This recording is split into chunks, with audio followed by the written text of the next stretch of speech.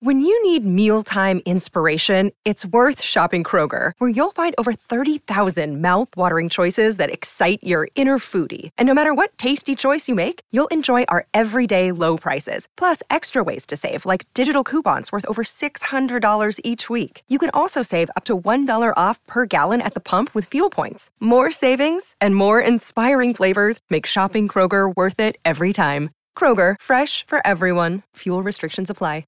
Another day is here, and you're ready for it. What to wear? Check. Breakfast, lunch, and dinner? Check. Planning for what's next and how to save for it? That's where Bank of America can help. For your financial to-dos, Bank of America has experts ready to help get you closer to your goals. Get started at one of our local financial centers or 24/7 in our mobile banking app. Find a location near you at bankofamerica.com/talktous. What would you like the power to do? Mobile banking requires downloading the app and is only available for select devices. Message and data rates may apply. Bank of America N.A., member FDIC. What's going on, my friends? It is time for another edition of Strictly Business with Eric Bischoff. I, of course, am John Alba. And my friend, Mr. Bischoff, we are reunited. It's been a few weeks since you and I have been able to sit across from one another and put on some Audible chocolate for all of our listeners and viewers. But I'm very grateful to be spending some time with you today. How are you? It looks like you're on location. I am on location on my son's deck in Florida, and just getting on a little bit of family time, getting to enjoy the grandson and just hanging out. Nothing better than that. I hear the allergies are a little rough out there. Yeah, I spent about the last 4 or 5 days. Every day I was out on a motorcycle just riding around, enjoying the weather, and forgot about all the allergies that exist year-round here in Florida. So I was not so gently reminded yesterday when I woke up and my head was the size of 2 basketballs. My head feels like it should be on Andre the Giant's body. That's how big it feels. Well, I'm glad that you're feeling up to doing this show. Like I said, love Strictly Business with you, Eric Bischoff. 83weeks.com is where you can subscribe. But if you want early access and first access, adfreeshows.com is the place to be. You want to sign up right now. You'll get early access to pretty much all the Conrad Thompson Cinematic Universe podcasts, plus live recordings, and we are live with our top guys, top gals, everyone in between today, and on the 83 Weeks YouTube as a treat as well. And we've got a special episode, Eric Bischoff. Before we get to that, though, I do want to put a quick bow tie on your episode from 2 weeks ago with Tom Deshane's. Last week we had a best of the business, but with Tom Deshane, I thought Tom is just one of the smartest minds out there when it comes to assessing storytelling. And I wasn't even on that episode, but I listened and just loved listening to the two of you go back and forth. Is there anything else you'd like to add on Tom's assessment of the Bloodline story? No, I think Tom pretty much covered it. There's not much I could possibly add. He's so good. He not only understands traditional storytelling and literature and in the works of Shakespeare and Aristotle and so many other of the great writers and thinkers of the past, but he's also a massive wrestling fan, as if you couldn't tell by listening to him. You know, he can go back and recall stories and characters and their evolutions and in more detail than I think any of the people that ever even created it knew. So it's fascinating to listen to Tom. Go back and listen or watch if you haven't already. It's on the 83 Weeks podcast feed, 83weeks.com, and on YouTube as well. Awesome episode. I'm sure that won't be the last time we have Tom on to discuss some stuff. But the Bloodline story is very relevant to our episode today because we are talking about the construct of a professional wrestling show and how you go about segmenting a show and putting it together from a production standpoint. How do you do it in different quarter hours? How do you stagger your show? And Eric Bischoff has a lot of experience in that. And as part of our little social experiment, we had Eric watch Raw this week and watch Dynamite this week, and we'll kind of take a look at how those things stacked up in addition to some of the past week's episodes we have quarterly ratings for.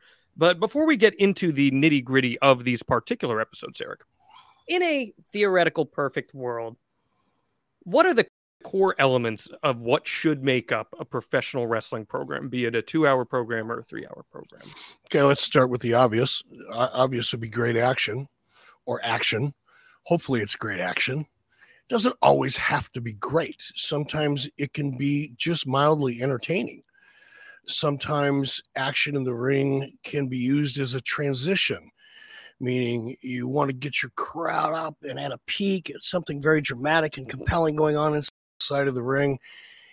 And you may want to just let them down a little bit with a match that maybe isn't quite as compelling or the stakes aren't quite as high. Some people can cynically refer to that as a filler type match. I think of it more as a transition because I think when you produce a television show, and this is what makes, wrestling so tricky when it comes to other forms of entertainment, is that you're entertaining the crowd at home. You need to hold that television audience because television is the core. It is the lifeblood of any wrestling promotion, at least currently. But you've also got your live audience, which in a way, and I've talked about this many times in the past, in a way, your crowd is as much of a character in that show as the people in the ring.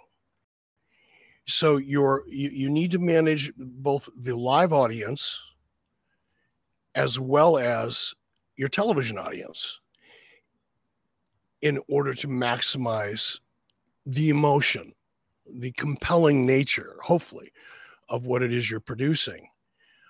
So you've got action in the ring. You've got talent narrative that can take place either inside of the ring with a microphone or backstage or something that was pre-taped either earlier in the day or earlier in the week, a sit-down type interview, something where you get to know the talent on a little bit more of an intimate basis. And then, of course, you've got your traditional color and play-by-play. All of those in combination create a narrative that hopefully supports your story going forward and the action in the ring. So all those elements come together, and you're hoping that it creates something that entices the viewer to tune in next week in an ideal world here. But there's also got to be this recognition that some segments are going to draw eyes and other segments are going to lose eyes. So from your experience, how are you staggering a show in which you're recognizing you will lose some, but then you're going to try to get them back at the same time? Is there I don't think I ever sat down to help format a show. I didn't format them by myself, but I don't think I've ever sat down and reviewed a format to give notes on it or help create a format where I anticipated losing an audience during the course of a match. So at the let me finish. Please go ahead. At the very least, I always hoped to maintain the audience I had, and that too is a function of the format. So let me explain that a little bit. And I've got a head full of Sudafed, so bear with me. But one of the things that I think is really necessary to maintain your audience throughout the 2-hour or 3-hour broadcast is knowing that while you may have some segments, your A story, for example, the most important story you have, your main event, okay, you want that to draw as big of a rating as possible, but it is at the end of a 2-hour show, or in the case of Raw, it's at the end of a 3-hour show. So what do you do to hold that audience and build upon it to the end? You have to be sure to, using narrative, one way, shape, or form, as we just discussed, keep that story alive. Keep that story in the front of the viewer's mind. Make them feel that it's so important they cannot casually look around on their remote and see what else is on, or go get up and do something else. You have to hold them, and you do that by creating compelling content. You can also do that by really promoting heavily what's coming up next. So you may have a match, two younger talents that don't necessarily have a big story behind them, or a story that you've been focused on for weeks, for example. It can be a random matchup. But during that random matchup, if you want to hold the audience that you started with, make sure, in addition to the narrative that match needs, your color and play-by-play, and keeping that as interesting as possible. And boy, do I have a lot to say about that after watching 5 hours of wrestling. You also need need to keep reminding viewers that coming up next, this is going to happen. Coming up a little later, this is going to happen. You have to hold that audience. And I think going into any segment with the idea that, okay, we're going to lose some audience here, I think it's self-defeating. You're starting out in a hole and you're digging deeper as you go. And that's what I wanted to correct. What I was insinuating there was you're not going in by being like defeatist, like, oh, we're going to lose. But I'm also trying to take a very realistic approach that you're just not going to simply be able to keep an audience. No show is ever able to keep an audience consistently and rise the entire time. It's just, I beg to differ. To differ. And what I'd like to do is on next week's episode, unfortunately, I didn't have the time to do it, and I wish I would have. I've got a C-130 flying over. I don't know if you can hear that or not. Is I like to go back and look at, Nitro when it was a 2-hour format. Okay. Back in 96 and 97. Let's look at those quarter hours because they're out there somewhere. Somebody's got them. You just got to look a little bit. But this may be my memory working me as opposed to my memory working. But we always strived to end up the night hotter than we started. And we were pretty consistent in doing so. So, and I think even on some of the most recent SmackDowns, we've seen that they've actually held the audience for 2 entire hours. Now, you may have a dip here or there. You're going to have some audience attrition naturally over the course of time because not everybody can sit down and watch 2 or in some cases 3 hours of wrestling. I'm a perfect example. I can't sit that long and watch anything. I'm going to get up and I'm going to go do something. I'm going to be checking my phone. I'm going to be checking my laptop for messages. I'm doing something around the house for my wife, whatever, over a 3-hour window, especially.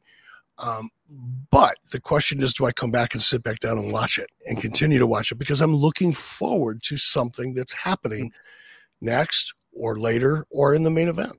I guess that's exactly the point that I was making, that we are kind of in this modern era now where you have your phone at your disposal. You can multitask and do different things, whereas maybe in the mid to late 90s, it was not quite as layered in that sense, where there weren't as many things going on to take away your distraction. And that's just also the nature of how technology has changed and maybe even attention spans too. We got some great interaction though, Eric, before we take a deep dive into all the stuff you're talking about from YouTube and from our ad-free show subscribers as well. This is a good one from Yeti Master. How often is it that the A story oversaturates the show? There are cases where the announcers talk A story throughout matches and short segments peppered in. So can it be a little too much sometimes where you're hammering home that story maybe to the point where it's a little off-putting for the customer? Yeah. And I mean, too much of a good thing isn't a good thing. You know what I mean? You have to have balance, and you want to make as much as you can. I mean, even in the case of a transition match where you're intentionally letting that live crowd take a little breather because they have to. That's part of, as I was talking about earlier, when you have two masters to serve. Right? You have the live audience as a master and your television audience as a master, and you have to manage them both. And part of managing your live audience is to not try to keep them up. If everybody's standing on their feet and cheering or throwing garbage or whatever, is it 10? You can't keep an audience at that level for 2 hours, right? You have to let it ebb and flow. You got to let them come down so that you can get them back up again. It's energy, man. And you're not going to stand there and be just jammed up, excited over 2 hours of anything. But if you can manage that audience and keep ebbing and flowing, but doing so in a way that builds that audience over a 2-hour window or a 3-hour window, you've won. You've got a winner of a show. Hey guys, it's the hardcore legend Mick Foley here, and I need to call a quick timeout, a brief timeout, because I wanted to tell your listeners what I have been telling Foley is Pod listeners for a while now about all the cool things happening over on adfreeshows.com. Ad-Free Shows gives you early, ad-free access to more than a dozen of your favorite wrestling podcasts. including the Snake Pit with Jake from the Devil himself, Kevin Sullivan, to the program. I'm ready to go out, and I see Ming coming back, and all of a sudden they threw a cinder block and hit him on the shoulder from the roof. He dropped to a knee, but he just shook it off and came in. If they had hit him in the head, it would have killed him. David Crockett joins Conrad for an all-new edition of The Book as they go day by day through February 1985 with the help of Jim Crockett's original booking log. WrestleMania 1 is right around the corner, and Jim Crockett Promotions is running in Vince's own backyard. In that area, knew him, knew his reputation. It's a working class audience. They like the style of our wrestling, and you put Dusty and Backlund together. They're, opposites, but they attract, and they make it work. This month marks the 35-year anniversary of the famous twin referee angle on the main event. And Ad-Free Shows members got to watch it back live alongside Earl Hebner on our latest premium watch-along event. I got to use Andre's dressing room after all this happened. And Andre just loved me. I mean, he just wanted me basically always be his ref. And Hogan loved me to death. That's just a small taste, a sip waiting for you. With 4 levels to choose from. 4. See for yourself why Ad-Free Shows is the best value in wrestling today. Sign up now, right now, at adfreeshows.com. Yeah. Looking for a great Mother's Day or Father's Day gift idea? I was, and I found it at Paint Your Life. With Paint Your Life, you'll get a hand-painted portrait created to fit almost any budget, and it's a great gift idea for your mother, your father, or both. You see, Paint Your Life transforms your photos into a one-of-a-kind, beautiful hand-painted portrait created by professional artists. You upload anything you can imagine. You can even combine photos. You'll pick the artist, the medium. You can even customize the frame. And you can receive your painting in as little as 2 weeks. You can give the most meaningful gift you've ever given at paintyourlife.com. And there's no risk. If you don't love the final painting, your money's refunded, guaranteed. And right now is a limited time offer. Get 20% off your painting. That's right, 20% off and free shipping. To get this special offer, just text the word WEEKS to 87204.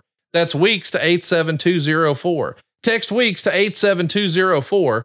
Paint Your Life. Celebrate the moments that matter most. Message and data rates may apply. See paintyourlife.com/terms for details. What's up, everyone? It's Reality Steve, your #1 source for all things Bachelor Nation and reality TV.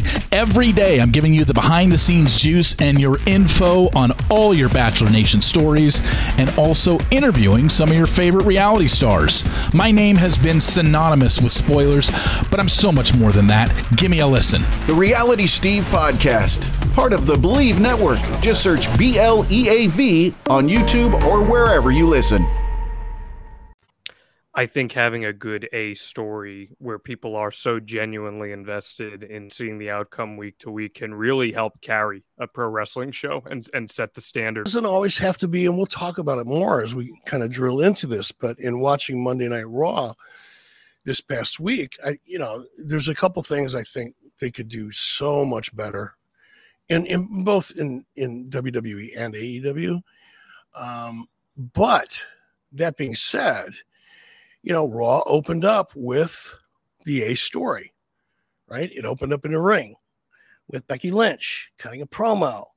And then the drama started to ensue. Act 1 was Becky Lynch.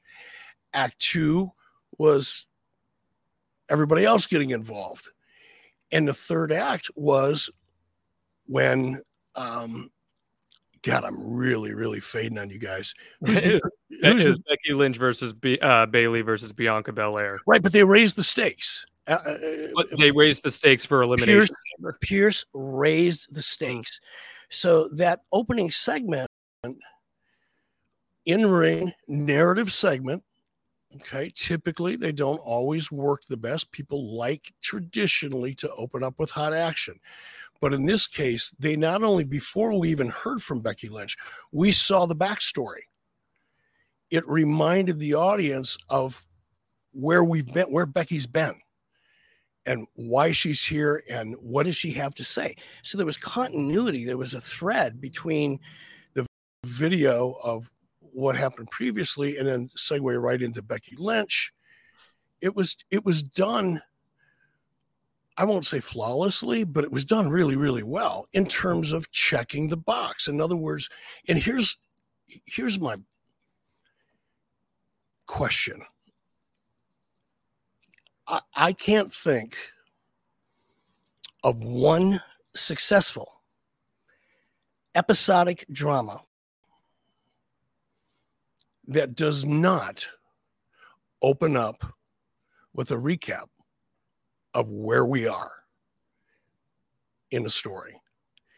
And it's not just to remind the people that didn't see. That's the kind of juvenile response you get from people that don't really know anything about television. It's not to remind people. It's to tell people what's important. Telling the audience what you want them to focus on. Telling the audience why they should stick around for 3 hours in the case of Monday Night Raw. You're telling the audience what to pay attention to. And by doing so, you're setting yourself up to build to your main event. Exactly the way that Monday Night Raw did, in exactly the way AEW didn't this past Wednesday night. That's a great tool to use to get the audience to invest their time and get them to stick around and watch the main event. To me, it's critical, but I think both AEW and WWE would be far better served to look at some of the really successful shows that are out there. Scripted shows, dramas, but they're episodic. In wrestling, you can, some people, I heard somebody say, "Oh, I still think of wrestling as a sport." Well, good for you. Well, whatever. Whatever. I can't imagine why people think that. Sport is a legitimate head-to-head competition. Wrestling is a scripted drama, and it's episodic. And I think the failure on WWE's part and AEW's part, especially AEW, because for a variety of reasons, but to not take advantage of 30 or 45 or maybe even a minute, I don't think it would take a minute, just to highlight the pivotal moments in your A story, your B story, and your C story, whatever they may be. It doesn't have to be much. Again, it's not reminding the audience so much. It's telling the audience what you want them to pay attention to. Now you're in control of the audience, and their remote control isn't. At least not as much. Well, there's a great example of that, and we actually have a chart courtesy of Brandon Thurston's WrestleNomics, which you can go check out. He does a great job charting the quarterlies and breaking it down segment by segment. We have the February 3rd SmackDown, and I want to bring that up. I know it's not an episode of SmackDown that you're able to see in full, but it points to exactly what you just mentioned. This was the post-Royal Rumble SmackDown. So keep in mind, we're coming off Sami Zayn having his big turn on Roman Reigns here. And the show starts with a recap of the events that we saw at the Royal Rumble with Sami Zayn, our A story. And that followed by a backstage angle where Roman Reigns said that Jey Uso wasn't there, but they'd be checking in throughout the night to see if he would show up. And then he said, at the end of the night, I'm going to talk to the crowd. I'm going to speak my piece. So look right there at that breakdown. You start at 2-3-8-5. It's starting the show off. Midway through the show, we revisit that, where coming off of Cody Rhodes winning the Rumble, we know that that's going to be tied into the bloodline. So again, keeping with that A story, just maybe a little bit of a different angle on that A story, because we know Roman Reigns and Cody Rhodes are going to be involved with one another. You peek back up again for that. And then at the end of the show, we bookend it perfectly, where we're revisiting that A story. We're putting the biggest star in the show on last. And as we know, we got the payoff where Sami Zayn ended up taking out Roman Reigns at the end of that. And what's remarkable, Eric, is keep in mind, this is a Friday night at 10 o'clock p.m. Eastern Standard Time. And we see a significant rise there in viewership. Yeah, let's go back to that graphic if we could, Steve. Something I noticed there. Now, I didn't see the show, but I'm looking at this chart, if you look from 8-4, okay, so you've got Roman Reigns. We've got your A story kicking off the show, which again kind of goes to my point of the right way to do things, because you're telling the audience that something big is coming up at the end, and you're asking them to stick around.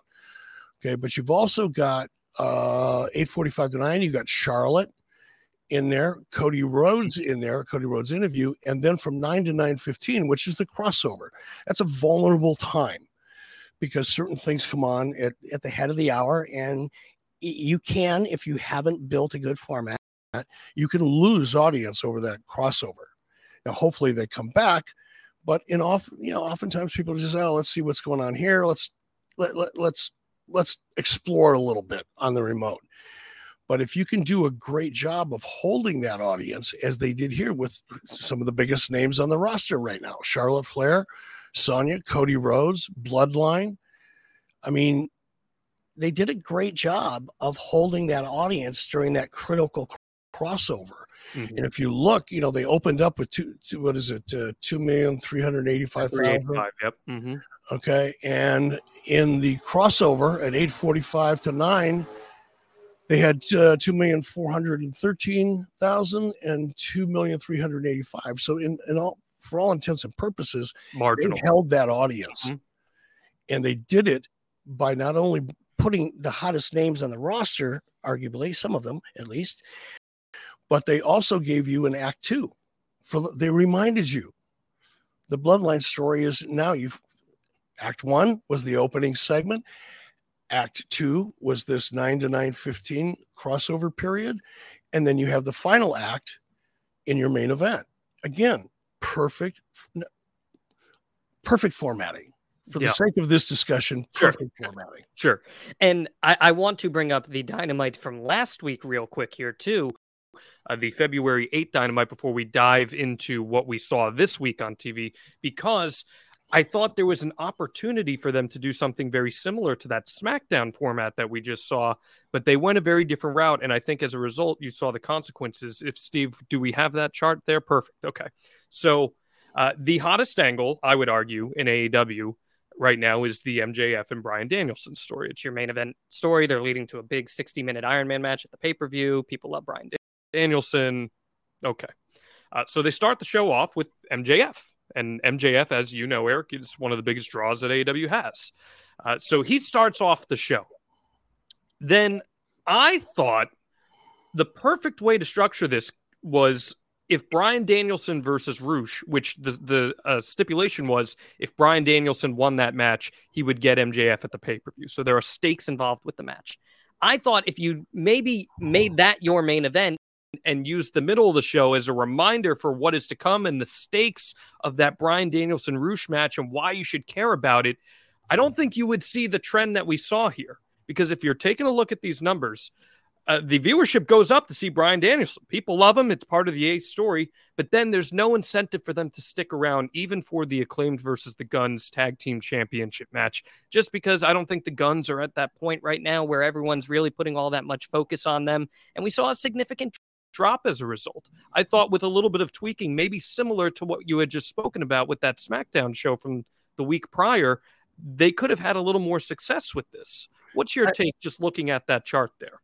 Well, it's hard to say looking at this chart because I didn't watch the show. So you got to kind of do both, for me at least, to have an opinion.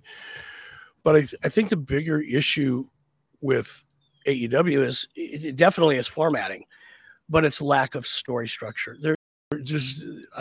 Based on what I saw this morning, because I watched it, I DVR'd it, it's just random. There's no continuity throughout the entire show.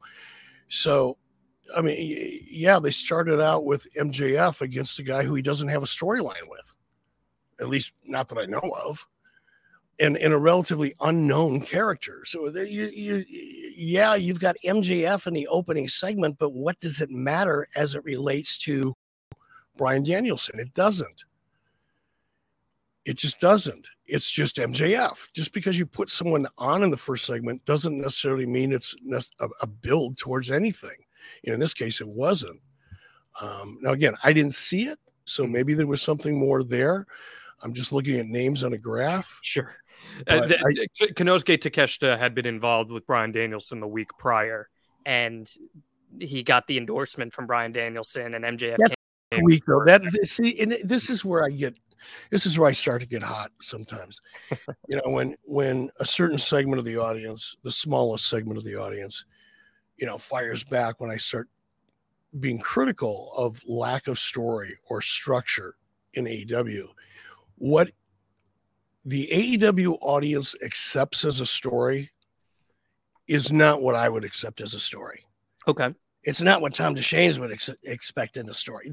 There is no structure. There is no progressive evolution of the characters or the story. It's simply angles or versions of angles or a weak narrative that doesn't really mean anything. It's just, I don't know, man. It's hard for me to have these discussions without sounding like I'm picking on AEW, but I tried really hard this morning to look for something positive so that I could speak to something positive. And I'm sorry, I just didn't see it. I saw a mishmash. I saw really bad wrestling. Because I haven't sat down and watched a full episode of AEW in a long time, but I kept hearing, but the wrestling's better. I got news for you. I watched 3 hours of Monday Night Raw that flew by, and I watched 2 hours of AEW that I had to force myself to watch. And if I wouldn't have been doing this show with you today, I wouldn't have watched it. It was painful to watch. I thought the wrestling was marginal in many cases, and that's being kind. Some of it was really just downright bad. And I know that there's a lot of, I love watching Claudio, he's such an amazing performer and athlete, but he's in a match that it was okay. Mm-hmm. It wasn't, I mean, if you're into hardcore and blood, you got your nut. But in terms of athleticism and storytelling and psychology, it's just a match. And that's the problem when you're just booking matches without a compelling story, without an evolution of a character, without getting to know or feel for those characters. All you're doing is watching guys beat the shit out of each other. That's not a story. And having two guys, standing out on, and the guns. The gun show? The two young kids. You're talking about Billy Gunn's sons? Yeah. Well, I mean, having them come out and kind of standing on the stage while the match is going on. I guess if that's your idea of a storyline, then have at it. It's just not compelling. It doesn't work. I will say this, just as a devil's advocate. I had felt the last few weeks of AEW in-ring stuff was like among the best that Dynamite has done in a long time. But that does not necessarily equate to having that point A to point B show structure as well. You can have great matches. There was no continuity. There was no fluidity. It's just like they were just random matches. That is my biggest complaint with AEW TV is that it does feel somewhat, everything kind of happens in a vacuum, if you will. Everything happens in its own vacuum on the show. And there can be some really interesting stuff that happens in each vacuum. But to your point, I do think it does sometimes struggle to feel a little cohesive from that start to that finish, especially with that one graph that I just mentioned. Can you imagine sitting? What's your favorite drama series, John? Favorite drama series? Man. You know what I love? I love The Mandalorian. I think The Mandalorian is one of the best written shows in all TV. All right. Well, I'm not familiar with that one. Fine. So I'm a Star Wars nerd. It's cool. Can you imagine Breaking Bad? No, I'm going to go back to, the one I'm watching now, Succession. Okay. That's a fairly complex story. There's a lot of characters. Their interpersonal relationships are very nuanced. There's an A, a B, a C, a D story going on all the time. And you really have to pay attention to that show to really appreciate it. But it flows. I can't imagine watching that show if I'm watching 1 hour of just random scenes. Same characters. By the way, great characters, great actors and actresses. Perfect. Great director. But if you're just showing me random scenes and there's no real continuity to that 1 hour, I'm sorry, I'm out. I'm gone. And that's the best way I can describe it. Just the lack of continuity, the in my opinion, really poor narrative. Tony Schiavone is a good friend of mine. I nothing but respect for him and a lot of affection. But man, that three-man broadcast team on Dynamite does absolutely nothing for the show. That narrative is just a waste of time. It in and of itself is random and detached from what's going on. And that, announcers are such an important part of it because, wrestling is a physical, when you go to Broadway and you watch a play live, right? That's all narrative. It's physical in the sense that you can see the actors and the actresses and the staging, and there's drama there and there's body language. But for the most part, stage work is a spoken word, right? The narrative comes in the form of dialogue. Television, whether it's a sitcom or a drama, it's a spoken word, is your narrative. Well, in wrestling, much of the spoken word isn't spoken. It's physical. Mm-hmm. And that's why there has to be psychology. That's why there has to be an ebb and the flow. That's why there has to be a 3-act structure. So the emotions build over the course of a match until you get to the finish. And your announcers have to do the same thing. Your announcers have to support that narrative. But when you've got 3 people and not one of them is calling play-by-play, and they all have, a color commentary perspective, and none of it is really advancing story the way it should. It's interesting to me, that approach, because I know, Jim Ross certainly believed in what I just said. Tony Schiavone was great at it, but I'm watching AEW, and to a degree, I was less than impressed with WWE's color and play-by-play. I just think we've gotten away from using the narrative that your color commentator, your play-by-play can provide. We've gotten so far removed from making that a significant part of the storytelling aspect of a show that, to me, it's just background noise. It's just there. Provides very, Taz, in watching AEW this morning, Taz did say, in my day, or I've been in situations like this, or perhaps this is what whoever is performing in the ring is thinking. And that's what Taz should be doing. But somebody should be calling play-by-play. Somebody should be threading this all together and talking about why it's even important. Why is what we're watching important? That's the one thing. I started out, I was going to make notes. And in the case of watching Monday Night Raw, I don't want to sound like I'm blowing smoke, but I got into the show so much that I just quit making notes, because making notes requires me to take myself out of the show, right? I didn't want to do that. I wanted to feel the flow of it. And there was nothing really to make a lot of notes on, other than, man, I think color and play-by-play could be so much more improved. And maybe that's just me. Maybe it's because of the way I came up. Maybe it's because of the type of wrestling that I watch. But I've said this before, man. I live in a little town in Wyoming, Cody, Wyoming. There's less than 10,000 people in that town. I've never been to a girls' basketball game. I'll probably go to a girls' basketball game, high school basketball game, because I love listening to local radio.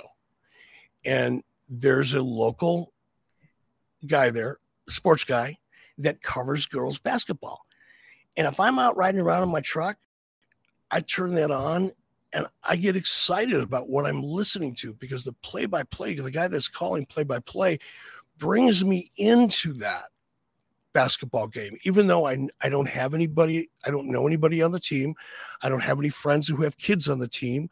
I'm not necessarily a basketball fan, but he brings that basketball game to life vis-a-vis his ability as a narrator, play-by-play guy. But he's really telling stories. And that, to me, is what's severely lacking in both products today. And I do want to say one thing as a disclaimer, because I know I'm going to come off as beating up pretty badly on AEW in this because they deserve it. But also, it's a little unfair to compare a go-home show for a pay-per-view to a show that is 3 or 4 weeks out from their next pay-per-view. Mm-hmm. Right. So it is a little bit unfair in that respect, but I think in terms of basic formatting, it really doesn't matter. I want to retort real quick just on the play-by-play front, just kind of trying to put myself in my seat, if I can lean into my background a little bit in calling pro sports and whatnot. I do believe the role of a play-by-play guy is to serve as the point guard, to facilitate the tempo of the show flow or the game flow, whatever it may be, and how the audience consumes it. And they are to serve up their color commentator, where the color commentator then adds their personal background or their experience into it to help further the action that we just saw from the screen. I think Excalibur on AEW is a very good play-by-play guy in the sense of calling action. He reminds me almost of a hockey play-by-play guy, where it's just bang, bang, bang. He knows the moves. He's very good in that sense. What I do think, if I could be critical, I sure didn't hear much of it. Well, what I do think I could be critical is I almost think it's so rapid fire that it gives this unintentional tempo boost to the show where it's almost moving too fast. And I feel like if I, as a consumer, had a little more time to just take in and breathe in that action a little more, that would allow for those stories to be told a little more effectively. Just my take again on that front. And it is a hard job. I want to say that outright, whether it's WWE, AEW, MLB, NBA, calling action is a really hard thing to do. It's not that hard. It's how you do it. Tony Schiavone knows how to do it. Jim Ross knows how to do it. They're just not. And in the show that I watched with Excalibur, I didn't hear that. I heard 3 guys doing color commentary. That's what I heard. And here's the difference between sports in your experience and professional wrestling. And again, I'm going to go back. Professional wrestling is not a sport. Mm-hmm. It is a drama. It is a scripted drama. And as such, and because most of the narrative between the combatants or between the principals takes place in the ring in a physical form, it is absolutely imperative that your color and play-by-play team serve as narrators, sure, and help advance the story. Simply calling the action is not what I'm talking about. Mm-hmm. It's you've got to be telling a story all the way through that 2 or 3 hour episode. And I was disappointed in the color commentary for Raw. I mean, when I say disappointed, I'd give it a 6 or 7, maybe on a scale of 1 to 10, but it could be so much better and so much more effective. And WWE used to do it. They used to be great at it. I don't know what happened. And maybe somebody's research said it doesn't matter anymore. I don't know. Maybe there's a reason for it. But I think so much is being left on the table that it's confusing to me, actually. Well, one thing I do know, Eric, is that regardless of whether you're enjoying play-by-play or not in a particular show, that when you queued up Monday Night Raw and you sat down for those 3 hours, you knew that you were at least eating real good because you had Jimmy's Famous Seafood delivered to you right there in Clearwater, Florida. Jimmy'sFamousSeafood.com is shipping Jimmy's Famous Seafood nationwide, free over the course of 2 days on most orders over $125. We're talking Maryland crab cakes. We're talking soups, chowders, oysters, steaks, desserts, gluten-free items, whatever you want. They are shipping them your way, and all you got to do is use that promo code WrestleBiz, WRESTLEBIZ, at checkout at Jimmy'sFamousSeafood.com. When you're eating good, that helps a wrestling show move along a little quicker, doesn't it? it makes it far more enjoyable. And a beverage to go along with it. And then you just get a home run. Of course. Again, we're talking these crab cakes that are the best of the very best. And when you get endorsements from the likes of Bobby Flay or Guy Fieri, you know that you're going to be eating well. And you can customize your experience as well, like the famous gift box, which includes 4 of the world's best colossal Maryland crab cakes, 2 different crab soups, crab dip, seafood seasoning, and their signature base sauce. Or maybe if you were watching the Super Bowl, you decided to go with the tailgate bundle with 2 pounds of wings, a full rack of barbecue ribs, a pint of crab dip, and some crab cake mix. I am starving just thinking about this stuff right here. Eric Bischoff, did you have any good Super Bowl eats this past weekend? No, we didn't really do much for Super Bowl, with a year old running around, or he's a year and a half now, running around commanding everybody's attention. We didn't get a lot of time to do a lot of prep, so we didn't cook much this week. But I'm going to tell you one thing, my experience with Jimmy's. So I ordered the crab cakes. Mm-hmm. This was a couple years ago now when I first heard about Jimmy's. Had them show up to the house, and they're like patties about, I don't know, about that big around, and maybe inch or so thick, maybe a little more. And I looked at those and I go, okay, well, I can eat 2 or 3 of those. So I cooked a bunch of them, right? We had friends over. I got through my first one and I'm thinking, there's no way. Because unlike crab cakes I've had in the past, where there's a lot of filler in there, and it can be all kinds of stuff that tastes kind of good, but it ain't crab. It ain't crab, right? Those are not as filling. But when I had Jimmy's, there's no filler in these puppies. There are chunks of crab the size of my thumb in these crab cakes. And they're so filling and so rich that you just got to try it, man. I thought, and I've eaten crab cakes in some of the best restaurants in the United States. And there is nothing that comes close to Jimmy's. Nothing. And you don't even have to go to Baltimore to get your taste of it. Jimmy'sFamousSeafood.com ships free 2-day nationwide. All you got to do, promo code WrestleBiz on most orders over $125. Tell them Eric Bischoff sent you, because we here at Strictly Business love Jimmy's Famous Seafood, and we thank them for sponsoring this podcast. Okay, let's dive more in on these particular episodes of WWE Raw and AEW Dynamite. Steve, producer Steve, by the way, is who we're shouting out, who does a great job every single week here. Can we pull up the Raw graphic one more time? Because there is a difference, I would imagine, at least. Maybe I'm overstepping here, but there's got to be some sort of a difference in stacking a 3-hour show versus a 2-hour show. And what I found to be so fascinating when looking at this graph was the gigantic increase that we saw in the Cody Rhodes and Sami Zayn segment here. And, it tailed off a bit, but what's your assessment when you watched this show? How did you feel about the flow of it? I think almost everything tied together really well. There was a real cohesiveness to the show.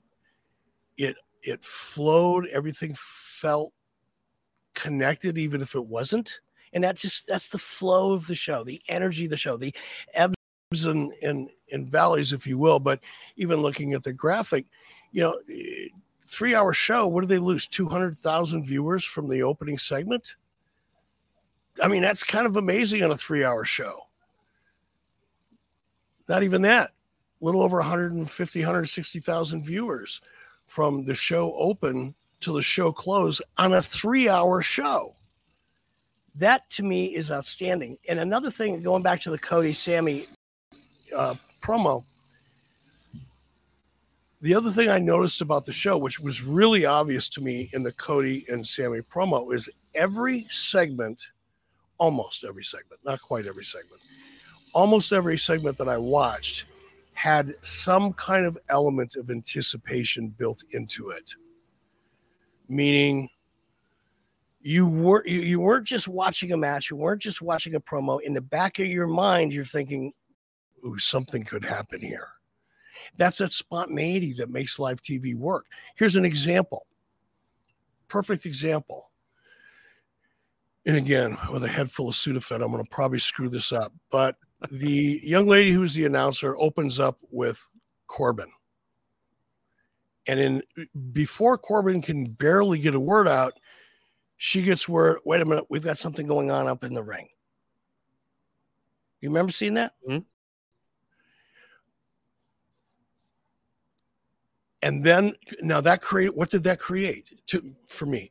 It created, well, anticipation, or there's a sense of urgency. Mm-hmm. Something's happening that's so important.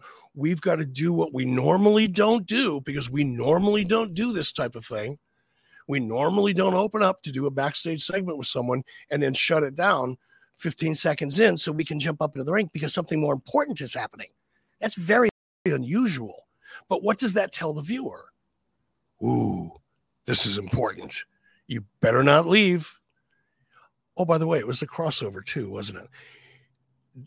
That feeling of anticipation and urgency is what I saw throughout this show. There was not a segment where I didn't feel like, well, I better pay close attention to this. You know, it held me because I knew something could happen that I'm going to want to comment on. Right? I'm not watching it like, an average viewer. I'm watching it from the eyes and perspective of a producer. And I thought that's one of the things, with the exception, I think, 2, maybe 3 segments, every one of these segments had that element of surprise or anticipation, urgency built into it. And I again, not to blow smoke, but that's how it should be done. I thought that the segment between Sami Zayn and Cody Rhodes was one of the most ballsy segments, first off, that WWE has put on some time, just because of how precious those fan reactions are to both Sami Zayn and Cody Rhodes right now in relations to this Bloodline story, where there's kind of a 1A and a 1B of the Bloodline story with Cody and Sami, and they weave them together in a way that got a lot of people talking. And, looking at that graph, if we could get it up one more time here, Steve, I'm curious what your take on this is, Eric. When people see on social media, oh man, Cody Rhodes and Sami Zayn are going at it for the first time. They're doing a little verbal spar here. That's a really dramatic increase we see. How much do you think comes from social media buzzing about something than getting people to tune in instantaneously like that? I don't know. I just don't know. I don't know that anybody does. I don't know if there's ever been any real study on that or research on that. I'm sure somebody has, and I don't know about it, but I don't know how accurate it is. So I honestly don't know. My instinct says, not that much. You're either sitting down and watching or you're not. If you decide to skip Monday Night Raw and go outside and play with your grandson, it's not like somebody's going to hit you up on your phone and go, hey, you're missing, Cody Rhodes and Sami Zayn. Oh, I'm going to run back in the house and turn it on. No. Now, if you're flipping through the channels, and chances are, the audience has been conditioned since Nitro, because I created it, this format, the crossover format, which was a big issue for Nitro when it was the first two-hour show out there. That crossover was killer. It was really important.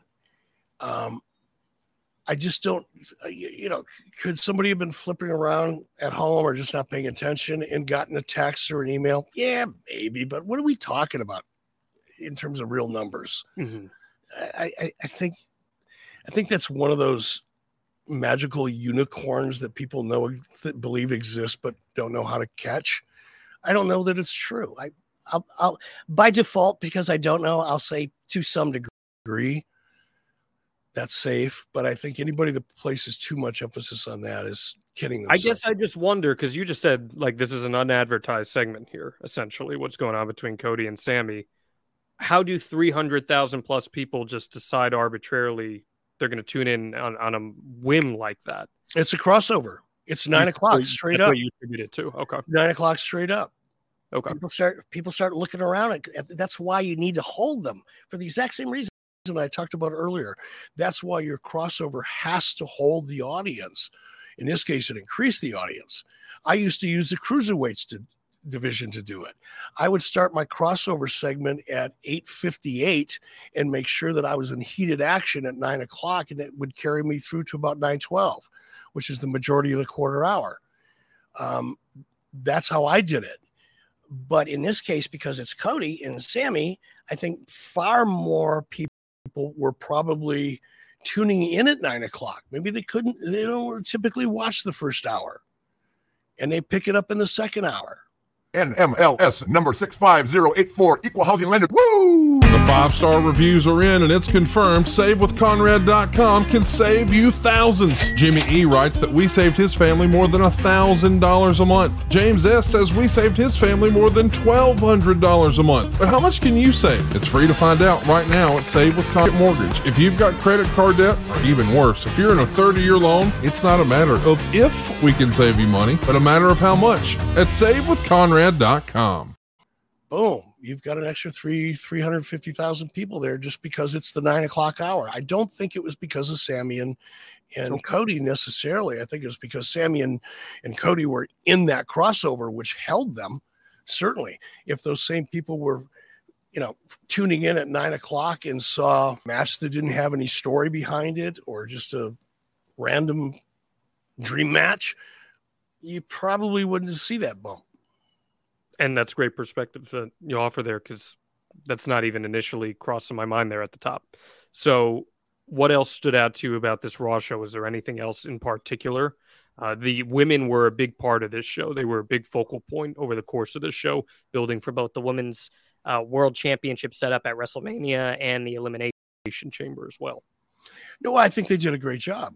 I mean, the main event actually grew. The last quarter hour of Monday Night Raw actually grew from the previous quarter hour. How many times do you see that, in a 3-hour show, or in AEW's case, a 2-hour show? I've seen a few graphs of AEW, but typically they lose audience throughout the entire 2-hour period. I'm sure there are some exceptions to that. But I would say out of 10 shows, 7 of them are going to be a gradual loss of audience from the beginning to the end. And we don't have the quarterly hours yet for Dynamite this week in particular, but we did have you watch it back, as you alluded to earlier here. And I'm curious your assessment of it out of the gate, because I thought it was a very interesting choice to start the show with the 4-on-4 tag match in which they did, which involved our friend Jeff Jarrett, which, by the way, we should say this off the Onslaught too. Best wishes to the Jarrett family in the aftermath of the loss of Jerry Jarrett. But it's pretty wild to see Jeff out there just killing it at the level that he is right now. And he opened up this show, which, to their credit, it piggybacked off the ending of last week's Dynamite, starting with something involving the Acclaimed this particular week and having them. And not to interrupt you, John, that's rude of me, but you just hit on some. You know that because you saw the previous week Dynamite. But you didn't get a recap. I got you. I didn't, and it was not even mentioned. Mm-hmm. If it was not mentioned in a very compelling manner because I don't remember it. That to me looked like a random match. Now, hardcore AEW fans will say, yeah, but if you'd watch the show, you'd already know. That's not the point. The point is you want to build an audience. You want someone who's never watched the show before to go, I hear a lot about this show. I think I'm going to check it out. And in doing so, have an enjoyable experience. How do you do that? You make what they're watching interesting and important and compelling. And if I guess I'm even more aghast, if that's the right word. If this match was following something that had happened the previous week, that means it's episodic in nature. Mm-hmm. Why would you not execute it to really drive home the episodic nature of it? Why don't you tie it together? Tell us what happened. Show us what happened. Okay, you don't want to show the match? Show me stills. Show me something that makes this opening match matter. And they didn't.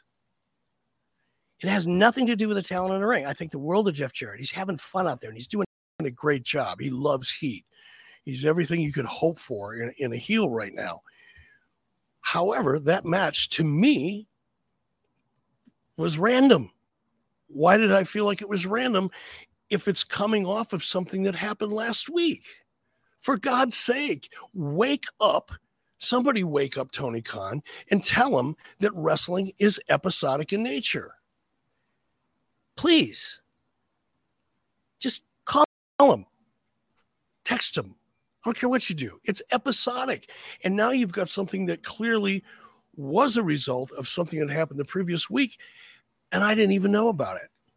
That's not how you grow an audience, fans, folks. It was the big ending of the week before, too. It was the Empire Strikes Back ending of Dynamite last week, where the Acclaim shockingly lost the tag titles to the Gun Club. And I think if there was a really effective promo video building into that 4-on-4 to start the show, it could have been really, really well executed, and at least in letting the audience into what they are seeing here. What did you make of the threading of the A story going on in the company right now, MJF and Bryan Danielson in particular?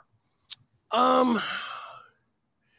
I watched that because now you got two great talents, right? I mean, Bryan Danielson, I just think the world of him, really. As a performer. Everybody should know how I feel about MJF as a performer. I think he's in his own universe right now in many respects.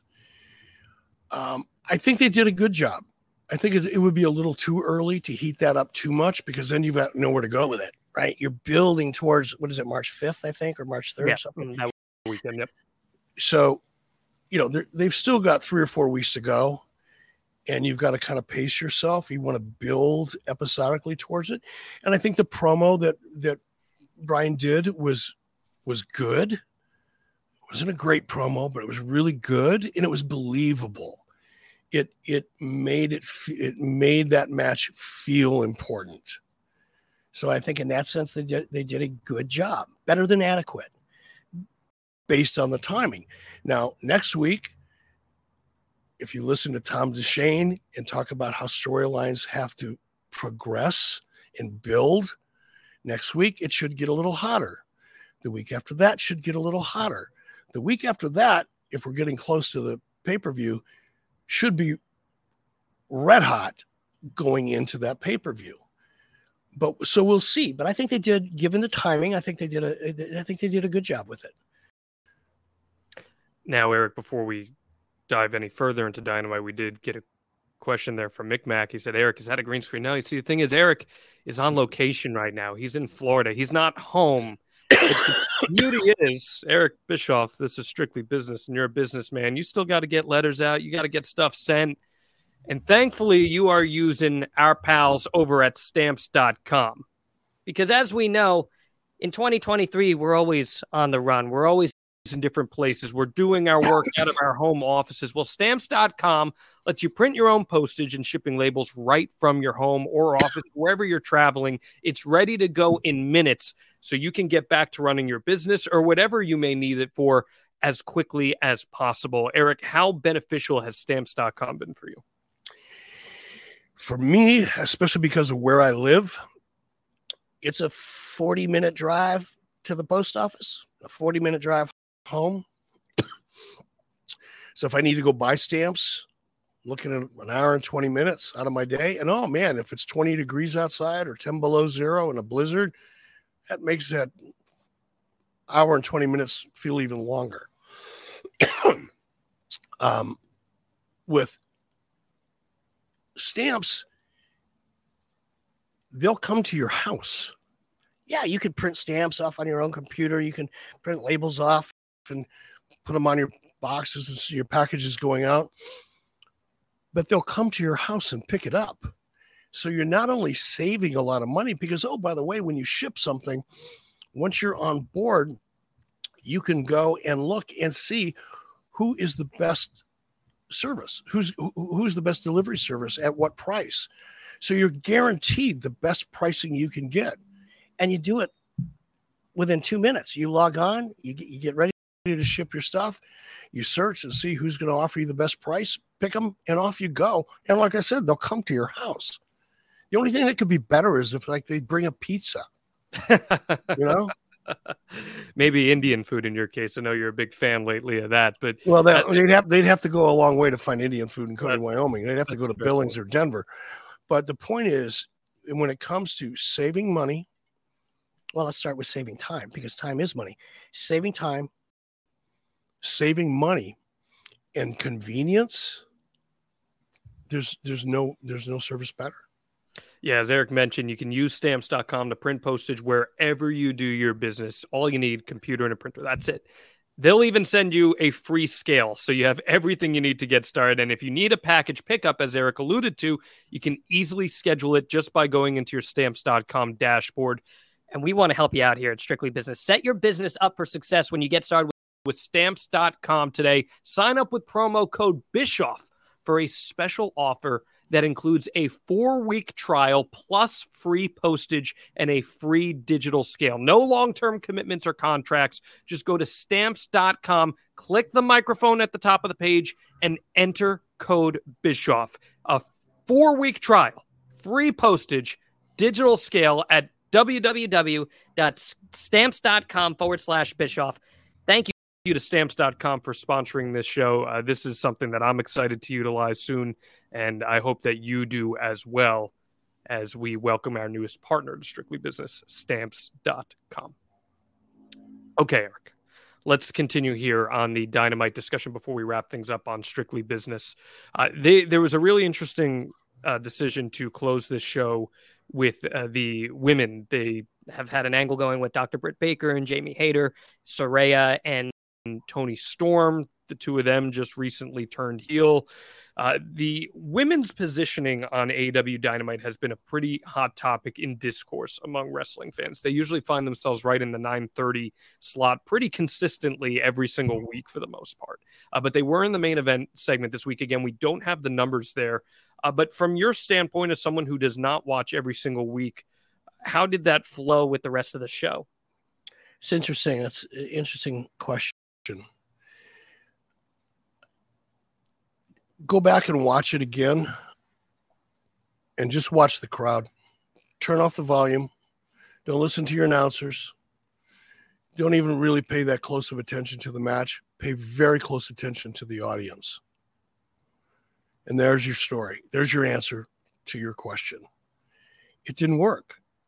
That's not how you want to end a show, with people sitting on their hands. Now, is it a talent issue? I don't think so. Is it a story issue or lack of? Compelling story, AEW fans. Compelling story. Something that makes the rest of the 90% of the people that watch wrestling enjoy the product.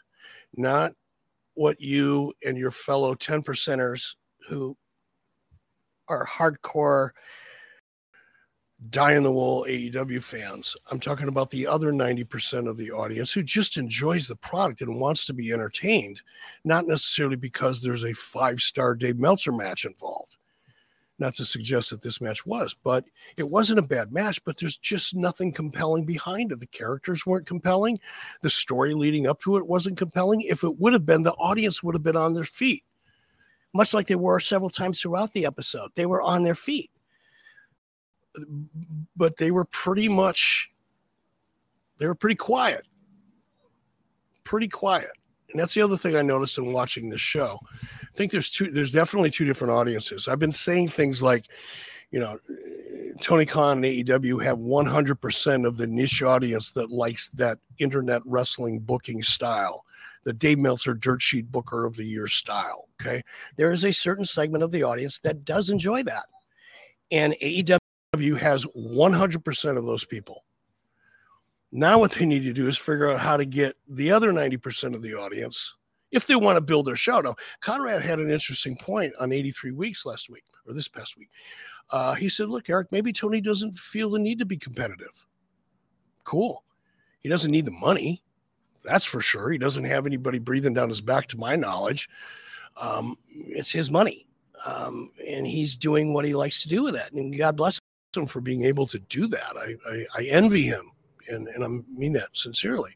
That would be a nice position to be in. But unless this is just a vanity project or a hobby for him, if he actually does have to prove results, if not to his, well, he doesn't have a banker, so whether his dad is interested or not, I have no idea. But I know one person who is. I know one organization who is very interested in whether or not there's any growth potential, and that's TBS ad sales. I guarantee you, I can't say I guarantee you, I'm not there, but I would find it unbelievable if the people in ad sales, presumably in New York, that's where it used to be, are going, yeah, this wrestling is getting 100% of everything we ever hoped for, and we don't need to make any more money with that commercial inventory. I just don't think that conversation happens. So why Tony may not feel the need to actually compete with AEW and simply want to provide an alternative to the great storytelling that we're seeing right now in AEW by putting together internet centric matches and matchups with a lot of blood and a lot of violence and that ECW-ish vibe to it. Maybe that's okay for Tony, and maybe Tony doesn't need the money or doesn't care about the money, but I guarantee you at some point, maybe not next week, maybe not even for their own renewal, but at some point, that beachfront property that you have Wednesday night in prime time, somebody's going to be looking at that property and wondering if they're making as much money off of it as they could. And that's when growing your audience becomes important. Don't know how I got off on that tangent.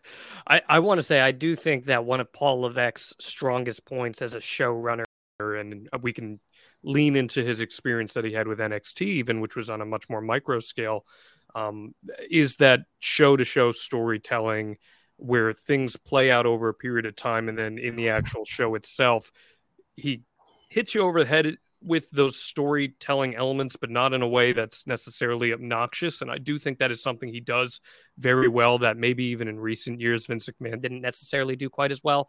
And I think with Dynamite, this is just my opinion here, I think with Dynamite, there are so many pieces there that can make it structurally a really fantastic pro wrestling show. And from an in-ring standpoint, I, as a fan, enjoy it quite a bit. But I do think, to your point, just taking a step back and maybe seeing how can we connect point A to point B. Like if Ruby Soho had started that show off with even a 60-second backstage vignette, just talk about how she can't wait to get her hands on Saraya because of this, and giving that backstory for maybe a lapsed audience member or someone like yourself, that would have served that main event pretty substantially. Wouldn't you agree? Well, that depends on Ruby and her ability to do a compelling promo. The promo that I was feeling really good about until the very end on AEW was Renee was interviewing Wardlow. Mm-hmm. And I can't remember who Wardlow was talking about. It's a match he's got coming up. Samoa Joe. And they did first of all, Renee's awesome. She's really, really good at what she does. She's like a female version of Chris Van Vliet, in my opinion. She's really good. She's probably better in a long form environment than she is in a short form, wrestling, interview kind of thing. But that promo, and I was like really excited for AEW, like really excited. Okay, they're getting it. This is a personal issue now between Wardlow and Samoa Joe, and Wardlow talking about his father growing up and then being estranged from him for such a big part of his life, and then finally coming together, just getting to know his dad, and then finding out almost shortly thereafter that his dad had stage 4 cancer and then passed away. Telling that story was so real. I related. Most of us who are in your 40s and 50s, and in my case 60s, can relate to losing a parent or somebody close to us in that way. And when Wardlow talked about how he grew his hair out, and that was the thing that, Samoa Joe, he took it away from him. Man, he had me. That's storytelling. That promo was freaking, there was a 9.8 on a scale of 10 until the last 20 or 30 seconds. And it totally disengaged me because Wardlow went from having this intimate conversation with Renee, which is, by the way, we talked about generally the different types of narrative. You know, there's a difference between a backstage promo when you're catching somebody before the ring or right after the ring, or maybe you're catching them, 20 minutes before they go into a match, whatever. There's a difference. Hold on. Can you hear that? Oh, you're good. I mean, Scott Steiner's coming after you, but other than that, you're all right. All right. And Wardlow did a fantastic job until the end. And what I was saying before the sirens interrupted me, when you're doing those sit-down interviews, you're away from the arena. You're not backstage. You're not getting ready to go wrestle. You haven't just wrestled. This is something Wardlow was talking about that's going to happen in the weeks to come. And it's that intimate one-on-one vibe where you get you get to know the talent a little bit more, right? It's not, well, coming up at the end of the segment, I'm going to kick your ass and all of us are going to have each other's back. A typical wrestling promo. We've seen like 2 million of them this year. And that sit down that Wardlow did with Renee was so intimate. It was kind of like, okay, now we're getting to know something that's really, he's sharing an important part of his life. And then he cuts to a wrestling promo, including the mean face. It's like, what in the hell? Who is directing this? Who's producing this thing? Because you had me. I was invested. And then you made me turn around and walk away with a typical wrestling promo. And I'd like to know who the director of that was, or in this case, probably the producer. Because somebody should say, whoa, let's do that again. Only be real. Mm-hmm. Don't be wrestler face mean guy. Keep it real.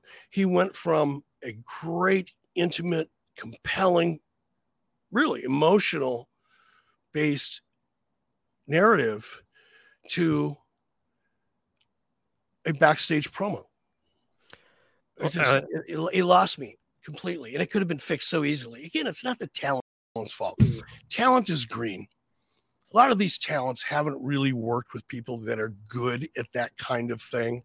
So they haven't had a chance to learn from people like Jericho and others who are just really good at it and have been good at it for so long they probably forgot how they got good at it. They're learning on the job, and I have empathy for that. I know what that feels like. I've been there. I've done that. But that's why you have producers that know what they're doing. That's why you have a director that's there going, close. Finished off too much like a wrestling guy. Finish off like Wardlow. And that sit down that you're referring to, it actually was with Jim Ross. Renee. Oh, that's right. I'm sorry. It was. Sorry. But I bring that up because I think JR is the perfect person to have in a sit down segment like that with Wardlow. Where, truthfully, I think that's like where JR's biggest strengths are today in broadcasting, doing those sorts of segments, those one-on-ones, in-depth character sit downs. I think he thrives in that. And I think giving Wardlow something to feed off of was really well done. And I understand your point that you're bringing up too. I think Jim complimented him very well in that and helped. No, and I don't know why I said Renee. I must have been thinking about another promo. She was in another segment. She did it. And again, she's really good, but no, it was Jim Ross. And of all people that know how to do, one of those segments. Now, Jim wasn't producing it, I doubt, or directing it. He probably should have been, in my opinion, but whoever it was, that should have never made air. Because it didn't do him any good. Wardlow, he was right there on the finish line. And the producer let him drop the ball. Very fascinating insight there. And it's maybe not something you think about right on the surface level, but if you dive a little deeper, it's certainly just one of those critical elements of helping build characters to get the audience to care about them and want to tune in to see them wrestle next week or get that comeuppance down the line. It's all. If nothing else, I just I don't know why I care. I don't. Well, I shouldn't actually. You love the art at the end of the day, Eric. You do. But there's nothing wrong with that. I just wish. I think I said it on 83 Weeks. I hope WWE looks back at this. last 6 months of this Bloodline storyline and go, okay, how did this work so well? Because there are, again, going back to Tom DeShane, there are elements within that story that you can replicate. The ideas are going to be different. The talent's going to be different, but the beats along the way can provide a template so that you can take out Bloodline, insert this guy, take out this guy, insert this woman, take out this woman, insert that guy. You can replicate those formulas once you figure out what they are. You don't have to use the same ingredients every time, but the formula pretty much stays the same. The beats along the way. And Conrad's AIM 661 said, Conrad, and he did say, Conrad said, hear me out. Maybe Tony doesn't want AEW to grow. That is such an abstract alien thought. I can't even process it, but maybe that's true. And again, I'll go back to what I said earlier. Tony may not want it to grow, but I'm pretty sure the people that own that beachfront property that he's renting do, or actually paying him to rent on. But at some point, growth becomes necessary because in the television business, you're either growing or you're slowly dying. I think that is the perfect point to make here as we wrap up, Eric. Because I'm slowly dying. These allergies are kicking my ass. Hey, this was a lot of fun. I appreciate your insight on this. I know all of our fans do as well. Again, guys, subscribe, 83weeks.com. You'll get Strictly Business pushed right to your device wherever you listen to your podcast, or sign up adfreeshows.com. Normally, you'll get early access to that. We went live today. We're live, pal. It was a lot of fun. We appreciate all your interactions. Anything else you'd like to add here, Eric? No, man, it's good to be back in the saddle again. I'll be heading back to Wyoming here on Saturday and be right back into my treehouse doing what I do. So I look forward to seeing you next week. Absolutely, my friend. Thank you, everyone, to tuning in to Strictly Business with Eric Bischoff. We will see you next time.